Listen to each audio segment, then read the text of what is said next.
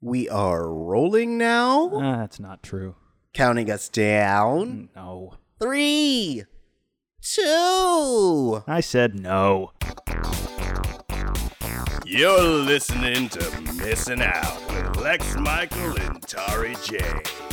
Let's start the show. Welcome back to Missing Out. I'm Tari J. I'm Lex Michael. Hi, guys. If this is your first time listening, what we do here is we introduce each other to different media, whether it be movies, music, television, spoken word, books, comics, other media and experiences. And we What? Are you all right? Oh, no, I had a stroke. I just couldn't. But we take those things that have helped build us up and we introduce them to each other. And we hope that it builds you up as well. We are the retrospective that is introspective. Today we're doing something a little different in that we are not being as retrospective, in that I'm kind of introducing us to something I'm super into now. And that's the deal. Yes, Lex Michael? No, it's flagrant disregard for the rules. Oh, yeah. He's going rogue. We're the introspective that's now trospective. Yep. That fixed it, right? You're like Kurt Russell in Dark Blue, which I haven't seen, but based on the poster, I'm guessing is about an honorable, if slightly morally dubious police figure who is forced to go super rogue and take the law into his own hands in order to potentially save a loved one who was kidnapped, or avenge a loved one who was murdered, or something of the sort. Yeah. And that's what happened with me is I got an email that was like, if you look back past 1999, I'm going to murder your family. And I was like, okay, I guess I got to go current. I got to go as current as possible. Who sent you this? Who sent you the email? If I knew, I would tell the police, but I don't. I just got to abide. What is the email address? The email address is killtarisfamily@gmail.com. So you should write to Gmail. Excuse me. They're like, doesn't violate terms of doesn't violate use, terms of use. Yeah. They're like, I mean, we have 6 Killtaris families already. So I mean, if we take this one out, we got to take them all out. Yeah, we have just to take don't have like the time. Killtaris family 1 and Killtaris family with underscores in between each word. Right. It's a slippery slope. It's a snowball effect, you know. But no, I recently got into the Manhattan Projects, a graphic novel that started in 2012. The writer is Jonathan Hickman, known for his work on a lot of like Image comics, like he did Red Wings, and he also does a lot of Marvel stuff. So he did Fantastic Four, he did some Avengers run. I think he also did some Secret Warriors as well, like SHIELD stuff. If you're not a comics person, you're not familiar with the name Jonathan Hickman, but you're definitely, if you live on Earth, you are now at least passingly familiar with some of his work. He created for the Marvel Infinity storyline a handful of years ago, the Black Order, characters like Corvus Glaive, Ebony Maw, Proxima Midnight, who showed up as the children of Thanos in Avengers Infinity War, which grossed $2 billion. So you probably saw it. Maybe a little bit of it. But yeah. And so he really likes doing what one would call like alternative history. And so he wrote this series called The Manhattan Projects, which essentially the premise is, what if the Manhattan Project, which was a collection of physicists by the government to create the first atomic bomb, what if that was just a front for even more morally questionable experiments? And so like this graphic novel dives into it, and I had Lex Michael read the first volume, which is a collection of the first 5 issues. And so if you are also, just a quick little cute little comicsology shout out, if you want to read it yourself, check it out. It's on Comicsology, and you can also, if you want to, you can get a physical version. There's going to be a link in the description. You can click that, grab a copy for yourself. It's really good, as you're about to hear us talk about. Lex, what were your first impressions of this comic? This thing's nuts, dude. This is great. I was very passingly aware of this series. Yeah. But very, very passingly. All I really knew about it was that it was an alt history of the Manhattan Project. Right. Jumping in, I mean, immediately I was struck. We were introduced pretty early to the idea that Robert Oppenheimer was at one point murdered and replaced by his evil twin brother, Joseph Oppenheimer, who likes to eat people. And so that's the gentleman involved in these projects. And this is pretty early, right? This is the first issue. Yep. That we sort of walk down that road a piece. That's like such my shit. Like, there really is, like, dark doppelgangers that eat people. Yeah. And it's a horrifying thought, right? Like, this is a point in history, in world history, like in our world, right? What was happening scientifically in the World War II era, and then immediately afterwards, I think, was a massive shift in the history of the human race in a number of ways, right? I feel like at that point in time, we could have gone off in two separate directions, right? One is using all of that science, putting these incredibly brilliant minds together and creating something. Yeah. Right. And like that could have sent us off in a direction where like a utopia, technological utopia that we would still be building upon today for the betterment of all people. Or we could have gone the way we did go, which is we use it to create something horrific, something destructive. And then around it, we sort of built this entire industry of destruction and war that has since come to more or less control not just the government, but most of the world. Right. Like, that was the moment, right? Like, and you could use, it wasn't any one specific moment, but if you wanted to point at one and say, well, this was probably the moment where that split in reality, if you will, happened. It's when they dropped that bomb. Right. And not even when they tested that, not the Trinity test even necessarily. Although, yeah, like if there was like some cosmic rip in the space-time continuum that occurred, that's probably when it happened. Yeah. But I mean specifically the moment where we decided, and we depict it in the Manhattan Projects, where we decided to drop that horrific weapon of total destruction onto human beings. Yeah. And you see, like in that sequence, the military essentially goes rogue. Mm-hmm. Like Truman is screaming at them in this story, like not to drop the bomb because he's aware of the horrific ramifications. Like, this is not only something you can't go back on, but if you take half a step back and look at what the fuck it is you're doing, this is the most unspeakable atrocity man has ever committed towards man. Yeah. Truman is aware of this, and the general's just like, nah, fuck it, bomb him.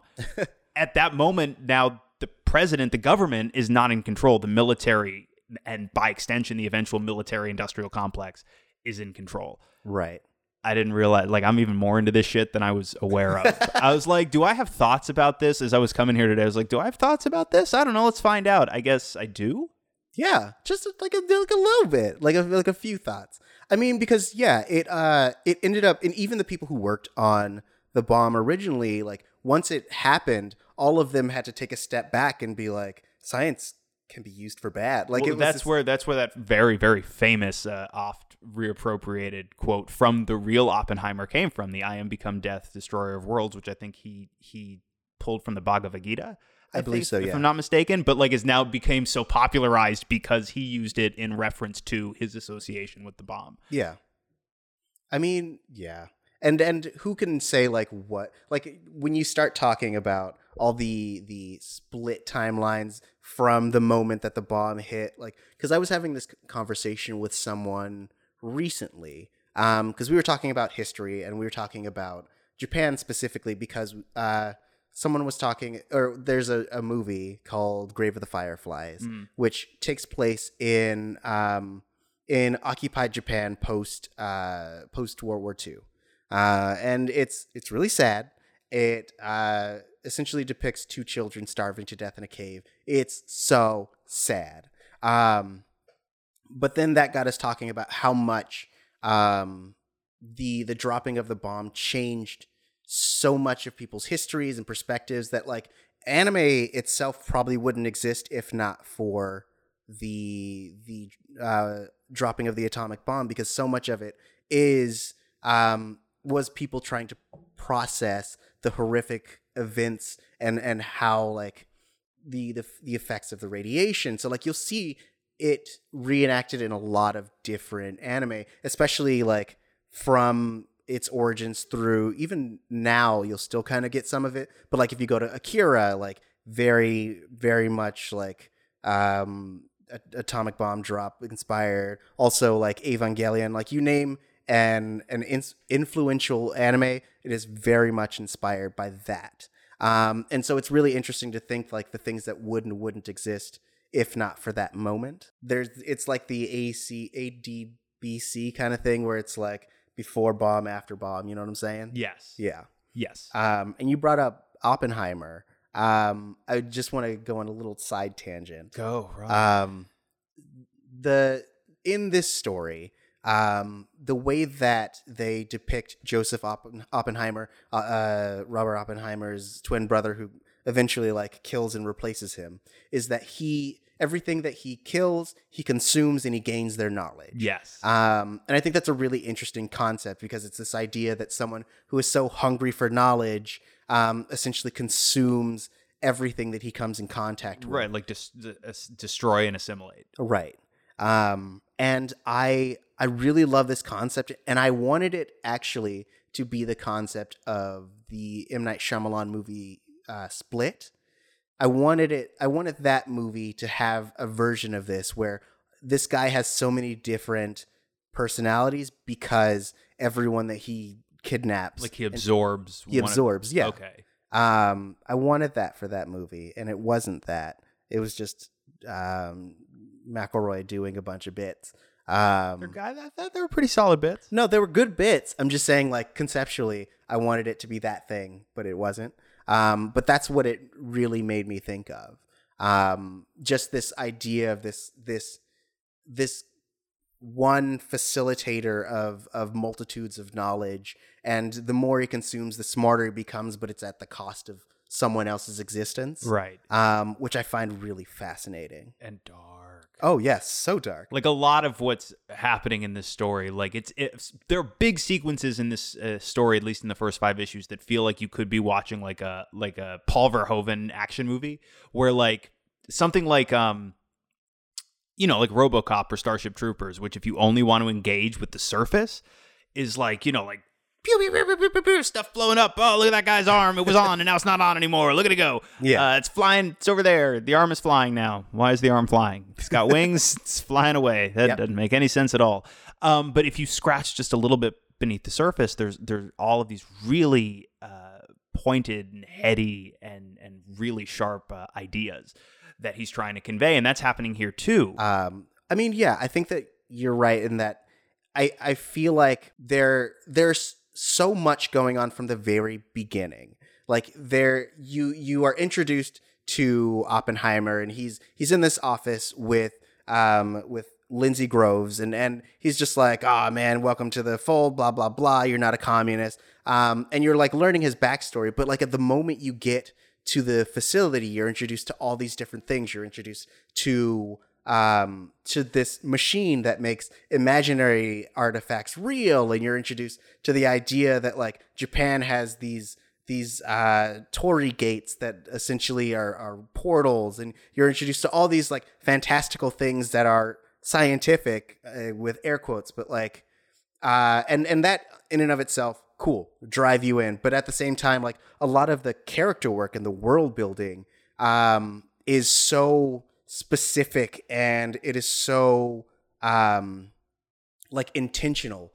that like if you read this like on your first pass, you could just as easily be like, yeah, a lot of cool visuals, but like on your second pass you could also be like, well, there are a lot of interesting themes here, because like the first volume starts and ends with Oppenheimer. Yeah. You learn about his origins. You kind of see him interacting with everyone who's part of the project, and then the project gets to a certain point. We get to the bomb, and then we get to this point where like Oppenheimer can now essentially start consuming and absorbing across the whole multitude of the universe. Right. Also, too, like at about the same time, you've got Einstein building through this monolith, like a doorway across time and space into other worlds, other like planes of existence almost. Yeah.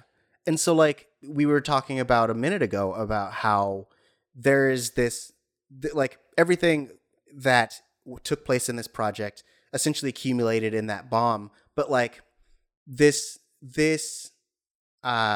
story really feels like it is kind of showing the dangers of like science gone unchecked. Like if you it's that moment in Jurassic Park where he's like you're so busy wondering if you could do something, you didn't stop to think about if you should. That was my Jeff Goldblum. It was really good. Thank you. All right.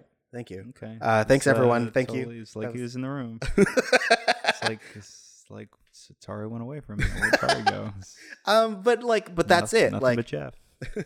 I think that like the double-edged sword is that like yes, you could imagine that like if the bomb had not dropped and that wasn't the ultimate goal of this coalition, then yes, we could be living in a big utopia of scientific advancements, but we could also just as easily be living in a dystopia of scientific like morally questionable things. Right. And I feel like that's a lot of what this explores. Yeah, and then also this idea that human nature is such that maybe we can't necessarily be trusted to wield this much near godlike power without fucking the whole thing up, essentially. Like, you see what happens? Like, the people who are actually pursuing their ends, you could argue nobly, people like the actual Oppenheimer, the actual Einstein, like, they're dispatched pretty early on and replaced with, you could argue, like, corrupted, dark versions of themselves. Yeah. And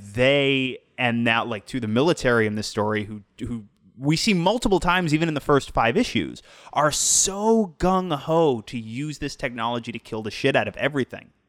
This idea that human nature, we lean towards destruction and we yield towards trying to hurl that destruction in all directions without any consequence whatsoever.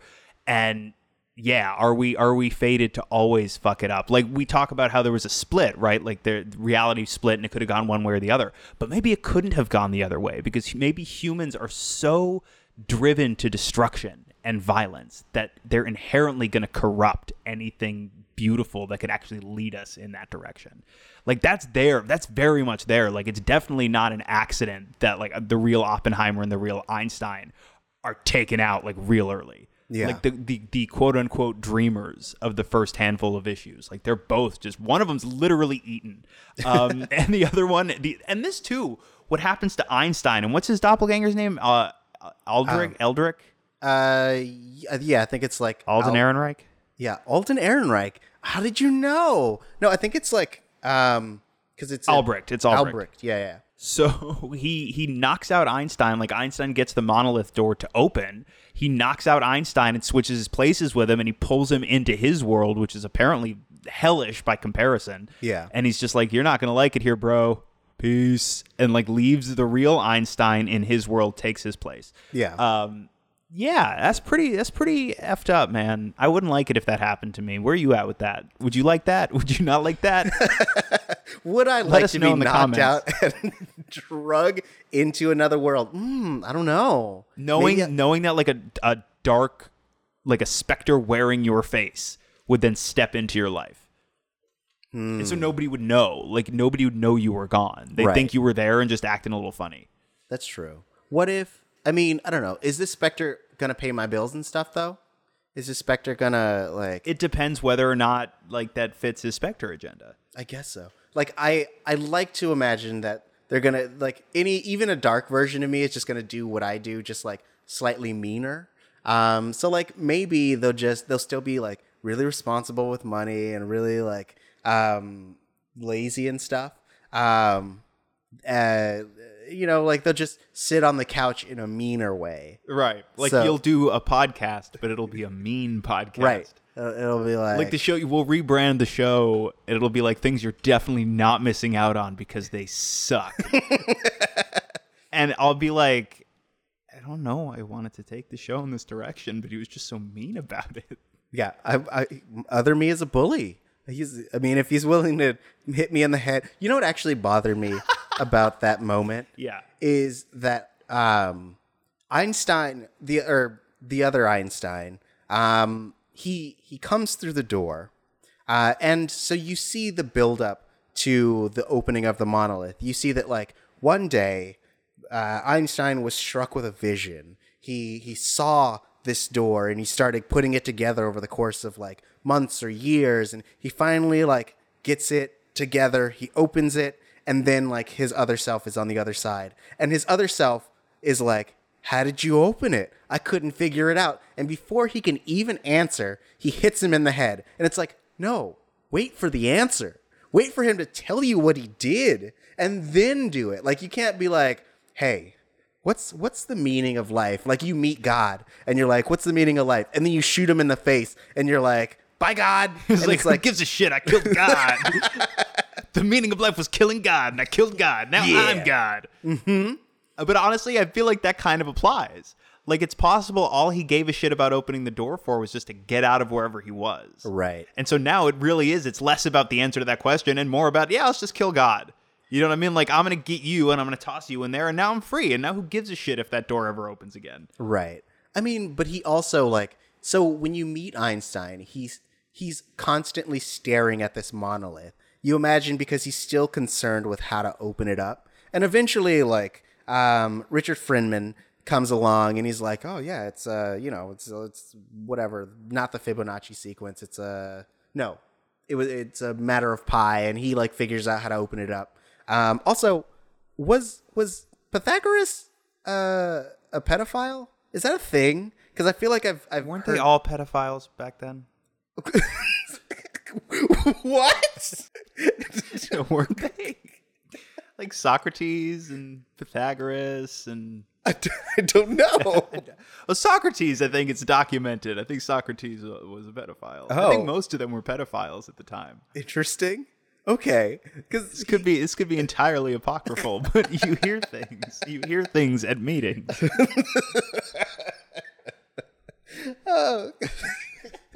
just imagine NAMBLA meetings where they're like, guys, Socrates was a pedophile. No one cared about that. Everyone's talking about Socrates this, Socrates that. He's a credit to our people. You could totally just Google it.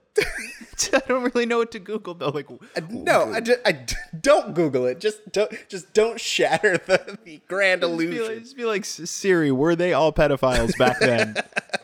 Because I feel like that's the second reference to like specifically Fibonacci or Pythagoras that someone was like, I'm not a pedophile, so I don't understand that, but I think it's a thing. Okay, interesting. You learn so many new things. I mean, I really hope like the Pythagoras estate doesn't sue me for slander. They're very litigious. Oh yes, very much so. Pythagoras estate.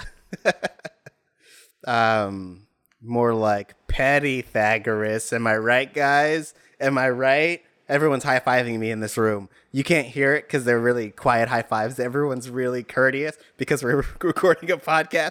But, I'm getting so many high fives for that one. He really is moving his hands around like there are people high-fiving him. Yeah, there are. There's So no many one else. people. So There's no many one else people in this room. high-fiving me. All the courteous high fives. Oh, look how courteous these high fives are. Ooh, yeah. Okay. So another person that is featured in this graphic novel is Werner von Braun, Yes. who was a German Nazi scientist who was eventually, after the fall of the Third Reich, was brought into American custody to work with us Got doing science. Yeah. That's what they called it. Operation Paperclip was the effort by the American government to recruit German scientists. Oh, I didn't know that. Yeah. I thought you were like, it's like Clippy. It'd be like, it looks like you're trying to recruit German scientists. Oh. Can I help you with that? Maybe that's why they called it Operation Paperclip. They had foresight of what is it? What was that? Was it Word? Was it Yes, Word? it was Word. It was Flippy. They had foresight of both Microsoft and the Microsoft Office suite and the mascots thereof. Well, they were the greatest minds of this century. No, that's what that project was called. Okay. When they were recruiting those scientists. Yeah. After the war. This is turning into a real edutainment podcast. Sort of. I feel like the first half of what we've done so far felt like a warm up. I feel like I'm just now starting to become coherent. I think I had moments of lucidity earlier, but I think now things are slightly starting to cohere. Well, I mean, the first half of this was me being like, this is cool, and that's cool, and everything's cool. I mean, it's true. I mean, it is cool. You did the heavy lifting. You're the real hero. Oh. You're the real Oppenheimer. You're the real Werner von Braun. No. Yeah, you're the real, that one guy who was like, bomb them. You're the real that guy. Yes. Yes, he doesn't suspect that I've replaced Tari. He'll never know. Yes, I am the real those people. Ha ha, ha ha, ha ha. My laughter is proof that I am real. Ha ha, ha ha, ha ha. Anyways, so yeah, I like the idea that like there's this synthetic person or like your dark doppelganger who's trying to pass as you, but they're so bad at it. But they don't get called out because everyone is way too uncomfortable to bring it up. Like they know it's not you. They're positive. Like they know it's your doppelganger, but they're all like, this is just so fucking uncomfortable. Yeah. I don't want to say anything. Every time I start to talk, he gets really close to me. like we are cheek to cheek right now. And I'm just talking about him. Like, can you imagine, like when I'm talking to him, we are nose to nose. I can feel his breath on my teeth. That's why it's so uncomfortable. And that's why you're the real Werner von Braun. There's a crazy sequence where they're going through the process of recruiting him. Like you meet Werner von Braun. That's how you pronounce it.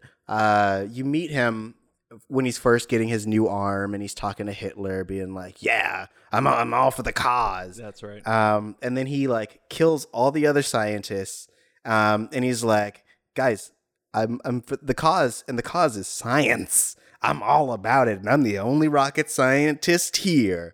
I'm in, all in. Hashtag I'm in, all in. Yeah." Hashtag I'm in all. Which was it was a fun sequence. I liked it. Hey, Hitler cameo. Yeah. Who doesn't like some sweet Hitler real estate?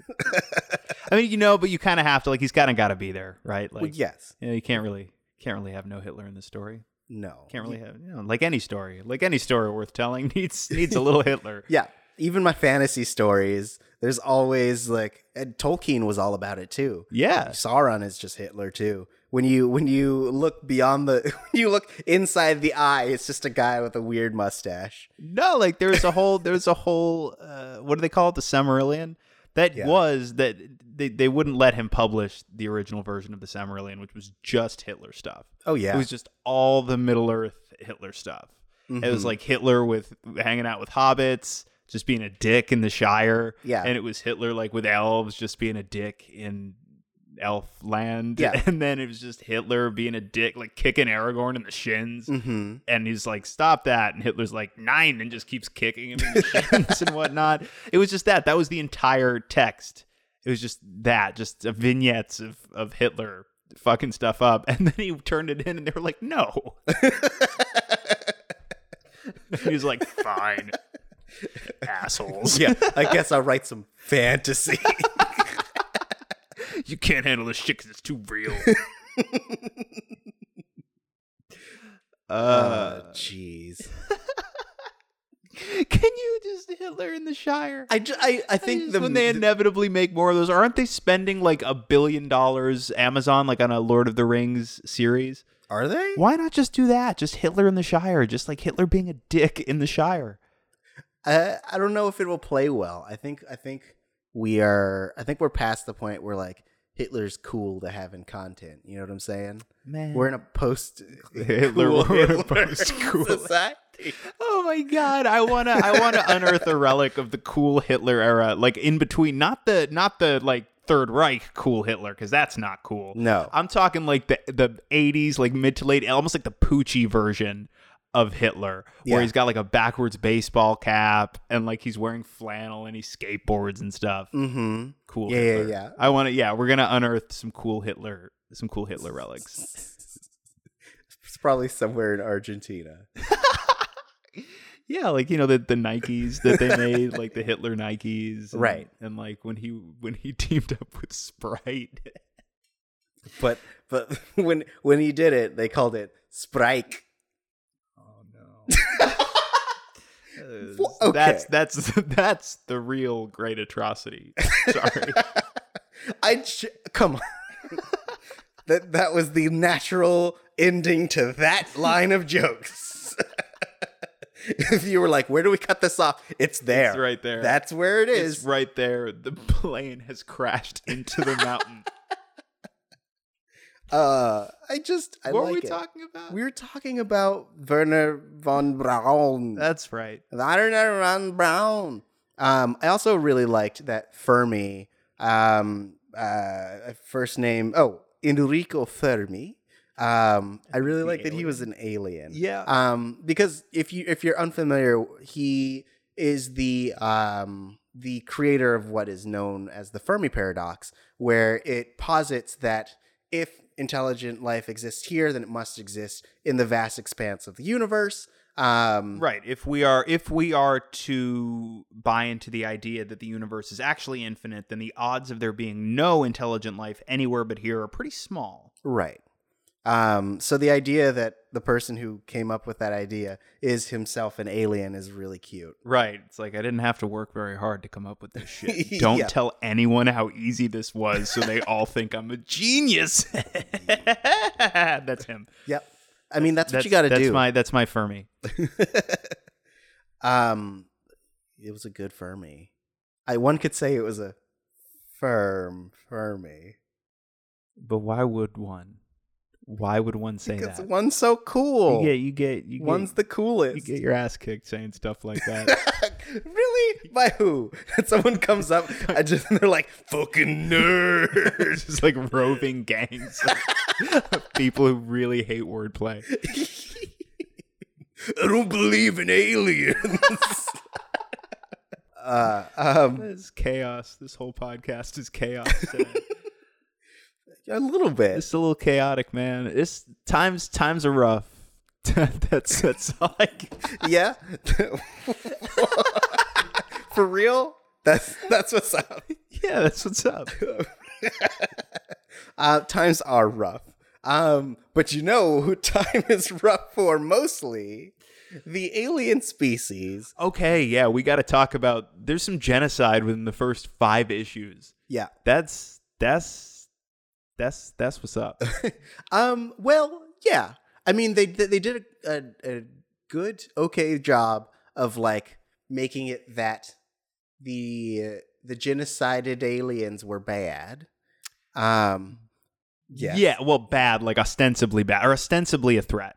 Right.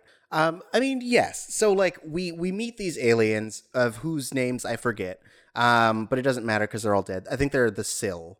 Yes, that sounds correct. And what a awful insult to their memory.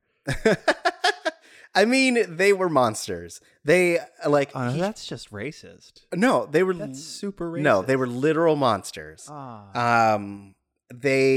We meet them and they're like, "Oh man, you were expecting these other aliens? Well, we killed them and we ate their children and we are feasting on their bones." And so like America's like, yo, we're gonna go to these people's planet and we're gonna just murder them with radiation. I do like though that when I guess you call him like an ambassador is talking to the American military, like he's talking and he's saying all of this awful stuff, but they don't understand because that's the part that's not translating. Yeah. But the whole meeting, it's like very outwardly, it sounds like he's being very diplomatic. but there's all of this very threatening, like we're just gonna like pull your spine out of your dick and like eat it all, starting with your dick. Yeah. That just isn't coming across. Like we get it in the little like, it's a very comics thing where you put the little brackets or the Yeah. what do you call those? I only know them as like the greater than, less than signs, but it's always within those as brackets. Yeah. Things that are The carrot. translated for carrots, is that what we Yeah. call them? That are Carrots. translated for our benefit, but not for the characters. Right. And it's all just like we're gonna turn your dick in on itself. It's gonna become a black hole. Yeah, we're gonna put your dick in your butt. And fucking Hitler's gonna march on it and like take it to the Shire. Well, yes, and I think I thought it was interesting that we meet this group because like the way that we end before this issue of the comic, like we're basically about to end World War II, which was about like a person who was essentially trying to murder as many groups of people as he could and gain as much territory, which we find out is essentially what this group of individuals was all about. Like the Sill was all about like murdering and like imperializing and all that stuff. Bunch of space Hitlers. And so, I mean, kind of, yeah. Yeah. And the idea race that of we space turn Hitlers. around and then commit genocide on them is a really interesting irony that they use to kind of lead us into the next volume. Because like when it happens, we get this little bit with another alien of a different species who managed to survive, and he's like, "Huh, not a great way to start your foray into the stars. See you guys later. You done fucked up. Bye." It's like pieces. This just disappears. Yeah. Like, yeah. I mean, and it's isn't it our way though to go to a new area and be like, this is ours now. We're gonna kill everyone there, and we in the name of science and progress. Right. And of course, it's largely in the name of tribalism and viciousness. But it's very human. It's particularly American. I think we do it real well. We do it better than just about anybody else. But it's very yeah. human. I mean, and we as Americans learned it from our dads. We learned it from our dads. Britain was all like, we're gonna take over all the places. Humans are animals. We're gonna do all, like, you ever go to the British Museum, you're gonna be like, oh man, they were fucking monsters. The British Museum. Yeah, dude. It's like, look at all the cultures we conquered. Look at all the stuff we stole from different civilizations. Yeah, look at this pot. Do you like this pot? The owner of this pot is dead. And we killed them. That's Yeah. how we got this pot you like. It's real nice. Hey guys, but like they're so civilized or they're so like sophisticated feeling that you're like, I can't be mad at you, Britain. You got a cute accent. You guys got such a cute dry wit about you, and they're like, we'll kill all your family. Ooh, we like land and gold. You're doing the Dr. Evil Pinky. I am, yes, Why are you doing the Dr. Evil Pinky? because that's how British people talk. They all do the pinky? They all do the pinky. Wow. Like, because it always stays out, especially when they're drinking tea. That's right. Yeah. Yes. And so the next course is to put it to their lips and taste that sweet, sweet pinky air. They're like, yum. It's a signal to other British people. Yeah. So like if you don't know the pinky thing, you're an imposter. Right. Like you're not a real Brit. Yeah. It's like that scene in Inglourious Bastards where Michael Fassbender uses the wrong finger to indicate 5 or 6 or 3 or something. And everyone's like, you're not really German. And they kill him. Spoilers for Inglourious Bastards. If you haven't seen it, I apologize. I just needed to illustrate my point. It's a good movie. That's now ruined for you. Yep, that scene was the crux. And now you're... Don't at me. at him. Yeah, at me, bro. If you ain't seen it by now, like, statutes of limitations is over, yo. You had your chance. Now you know. If you're like, oh, I'm going to go watch this and Michael Fassbender's going to blow my dick off, you're wrong. If anything, he gets his dick blown off. No, More there's spoilers. There's a Nazi in that scene who gets his dick blown off. Yeah. Michael Fassbender doesn't get his dick blown. I mean, he might. We don't see it, but like he might. Off screen. But there's definitely Hugo Stiglitz definitely blows off a Nazi's balls. Yeah. That part where he's like, say goodbye to your Nazi balls. That's how you know. Well, yeah. Well, that and you see it. Right. Well, of course you see it. It's a Quentin Tarantino movie. Yeah. You always going to see it. When a dick gets shot off, you best believe it's getting shot off in CinemaScope in close up. Mm-hmm. Yeah. And you get all the blood and the bits. It's like, why do we even have to do? You're shooting so close on the dick, like the beautiful vistas that CinemaScope lends itself to are not present. He's just like, yeah, but look, it's so big. Yeah. So look at that dick get shot. Look at it. There was a dick there. There used to be your dick there, and it's gone. It's just gone. I feel like this is a good chance to talk about alternative history and that's how we find our way back, right? Inglourious Bastards, also alternative history. Yeah. There we go. And has a little bit of Hitler in it. Not a ton, not too much Hitler. No, yeah, not too much. Just a little taste. Mm-hmm. He's not kicking any hobbits or anything. Right. He's not, unfortunately, not marching on the shot. Can you imagine, though, if Hitler, like, had, if, like, the what do they call them? The Wraiths, like, had the little armbands and, like, were like, leading some stormtroopers into the Shire. And Hitler's there for whatever reason, but he's wearing, like, a big cape and a little crown. And he's just like, Hobbits 9, and just kicking him out of the way and shit. And all of the Hobbits are like, stop that. And he's like, 9. He keeps kicking them and shit. Yeah. And they're like, where are our friends? Where's Aragorn? And Aragorn's like, I'm not. It's just, I don't. I'll be over here, guys. Yeah, like, I choose not to participate. Like right? Like we just did a war. We just did a war about some jewelry. You know what I mean? Like I just led an army of ghosts to help you win the jewelry war. I'm tired. You got your one. If you wanted me to fight in this one, you should have saved me for that one. My hero's journey's over. I went home. Oh man, Aragorn sounds like America. That's why, like, the hobbits have to allow Aragorn's territory to be bombed just so Aragorn will come to war again. Oh. And the whole time, though, the whole story, Aragorn is like, he's like the Rock in The Rundown, where he's just like, I can't pick up my sword. I can't. It's just when I pick up swords, bad things happen. And the hobbits are like, bro, we know. That's why we need you to pick the sword up. He's like, no, I can't. Can't do it. I'll do anything else you want, man. I'll do the fists. I'll kick some people. I'll kick them super hard. I'll push them. I'll push them down. And I'll call them names, but I'm not picking up swords, bro. I'm not doing it. And then at the end, of course, the reason he's not picking up the swords is because he's so good at swords that he kills literally everything. Yeah. But he doesn't stop killing. He's the bloodlust in Aragorn is awakened. Yeah. Even his teammates, he's just like, ugh. And they're like, we're on your side. And he's swinging the sword at Nazi wraiths, but also in his other hand, like he's drinking blood out of Legolas's head. Oh, jeez. That got so dark. And he's like, you all asked for this. And the hobbits are like, no, we did not. That is incorrect.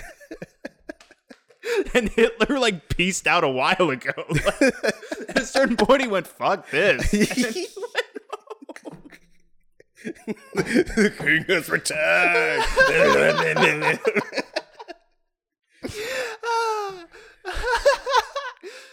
Like, Sam writes Frodo, because Frodo went off at the on the boat at the end of those movies. So I don't know where the fuck he is. So, like, Sam eventually has to send him word. And, like, he's sitting there with Gandalf reading the letters over some tea, being like, the fuck?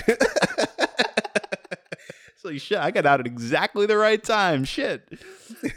But it's like one of those movies where, like, as they're reading this, they're like, Aragorn did what? And then, like, it like pans up and Aragorn is right behind them. And he, like, slashes the camera and it's like credits. And then we get, like, 7 movies that are basically Friday the 13th, but it's Aragorn, like, Aragorn takes Manhattan and shit. Yeah. But it's just like an hour and 20 minutes of him on a boat. And then he gets to Manhattan and he just sort of wanders around. He's trying to get a taxi and no taxi will stop. Right. He realizes he left his sword on the boat, so he's sort of fucked. Gets arrested, spends 2 more movies cuffed and in jail cell. He's just like, do you know who I am? I killed all the Nazis in the Shire. And they're like, sure, buddy. But yeah, alternative history. I but I really wanted to kind of introduce this to people because I thought the world building was so amazing and that like it takes the foundation of the history that we know. Yes. And then like the ending of the like first volume / the 5th issue essentially opens the gate, for lack of a better wordplay. But it opens the gate to so much more because like, it starts at a very grounded place. When you're just in a room with Oppenheimer and Groves. And then it like ends up becoming this giant galactic thing where you could literally do anything. Right. Because they've introduced the idea of aliens. They've introduced the idea of multiple universes. They've introduced so many different ideas over the course of these like issues. Right. That like essentially you end at the beginning of a much greater story. Right.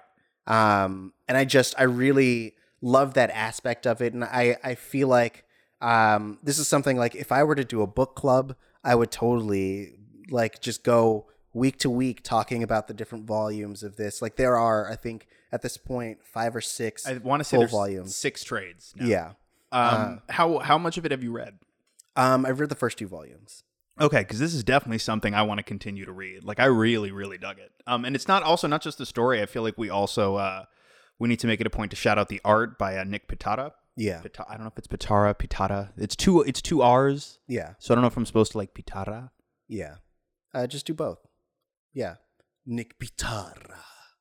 That's how it is. Anyway, That's this is a pretty looking book, and this is a style of art that I like a lot. There are a couple of other artists that draw in a similar style whose names all escape me right now. But it's a style that I really, really like. It's a kind of cartoony. It's got a weird kind of like a lumpy look to it a little bit, but like everybody's very cartoony, and I like it. Mm-hmm. And it lends itself right to like it exists in a perfect space where all of the horrors are depicted visually, like just far enough off the mark of total realism. Yeah. That you can read it and have fun instead of just staring slack-jawed at the endless sea of horrors being depicted. Yeah. And there's something really visceral about it. So like, and especially the way that they use color. So when they're doing the Oppenheimer story, they have Robert Oppenheimer's story in blue, and then they have Joseph Oppenheimer's story in red, and then when they come together, like all of Robert's blood is blue, and so you see his blood all over Joseph's face in all of the blue varieties, and when they come together, you still see the red after visions, which is really cool. So like I really dig his like use of the different color palettes, even though like I feel like when you're doing regular like mundane things in this story, like he keeps it fairly like muted when it's grounded, and then when it goes bonkers, he like uses so many different colors and variations of that. Like when you get the aliens melting scene, it's so like tactile and visceral, and it's very colorful, which I really enjoy. Yes, and again, it keeps the look of it really fun and really consistently vibrant. Yeah. Which contrasts with just how unspeakably horrible much of what they're doing is. Yeah, but they're killing bad guys, so justified. Yeah, aren't they always? Totally justified. Aren't they always killing bad guys? Yeah, that's how you got to do it. And they're aliens, so like, if they're not us, then they're dust. Hashtag, if they're not us, then they are dust. Ooh, yeah. Don't at me, at him. At him.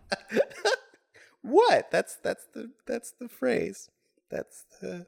That's the catchphrase. Do you remember when Toby Keith did that song? And I don't remember what song it was, but it had a line in it that was something to the effect of, "We'll put a boot in your ass. It's the American way." And people were so offended. Mm-hmm. Like, that's not what America stands for. We're not about putting boots in asses. We're about putting boots in the ground. Faces of children.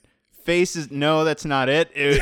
On the feet of children. That's it. That's the ticket. We're not in. How dare you? Yes, I remember.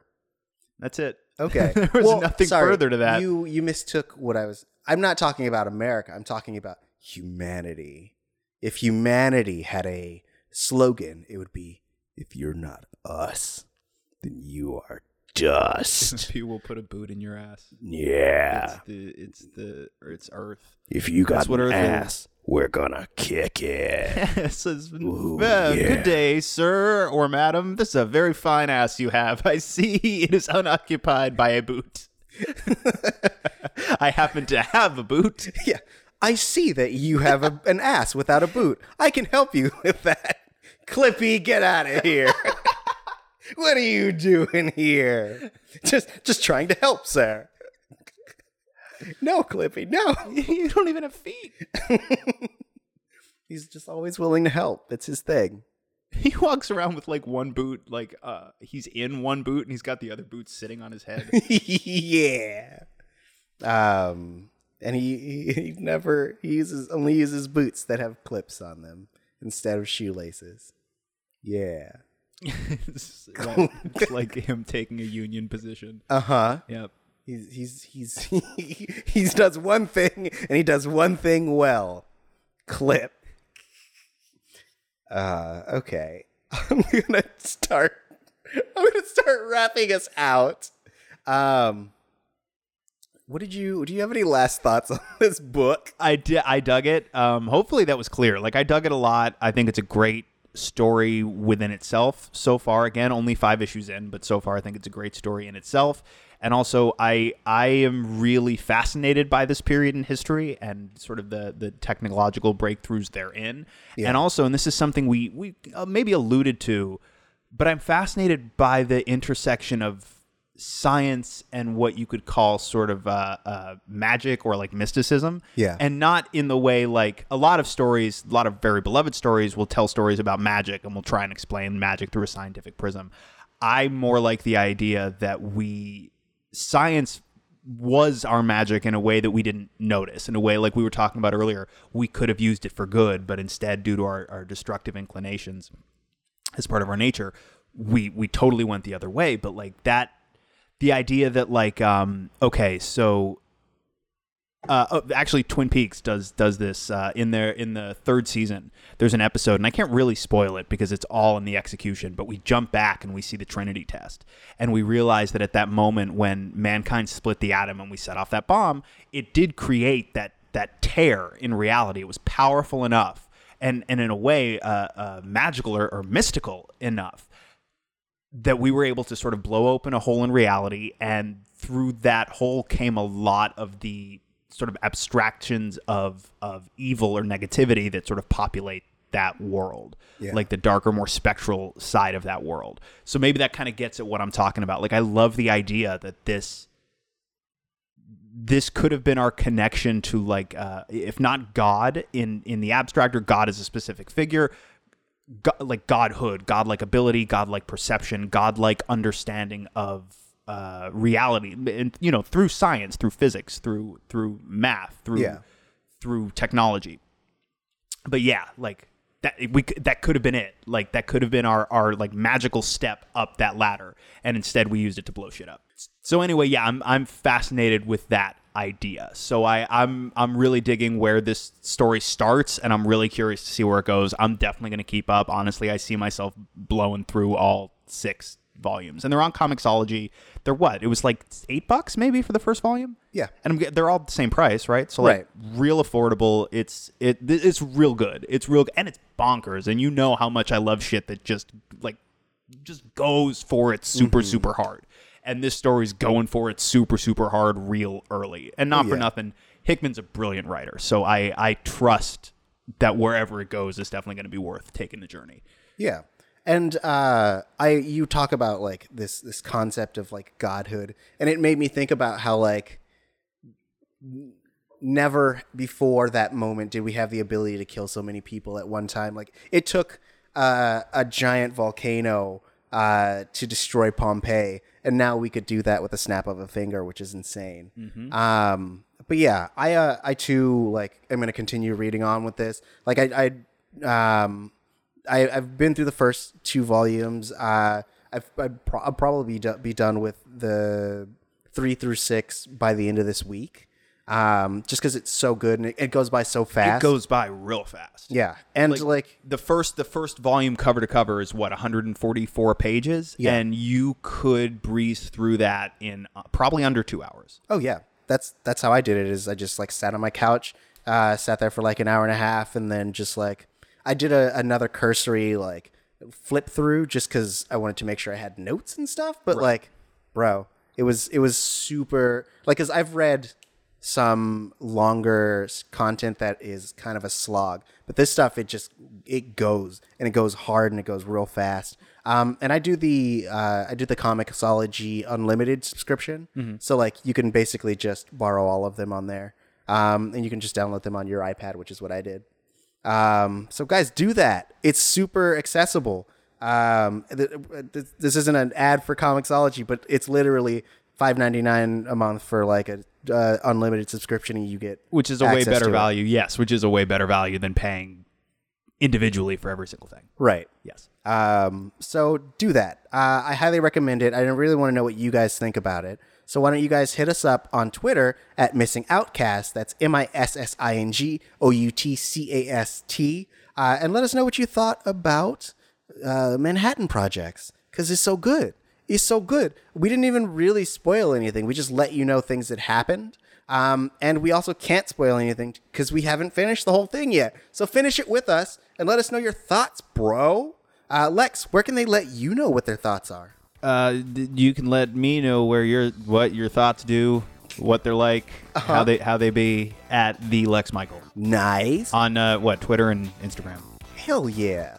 Yeah. Yeah. That's where I'm at. Yeah. Yo. And you can find me at Tari J. That's TAURIJAY.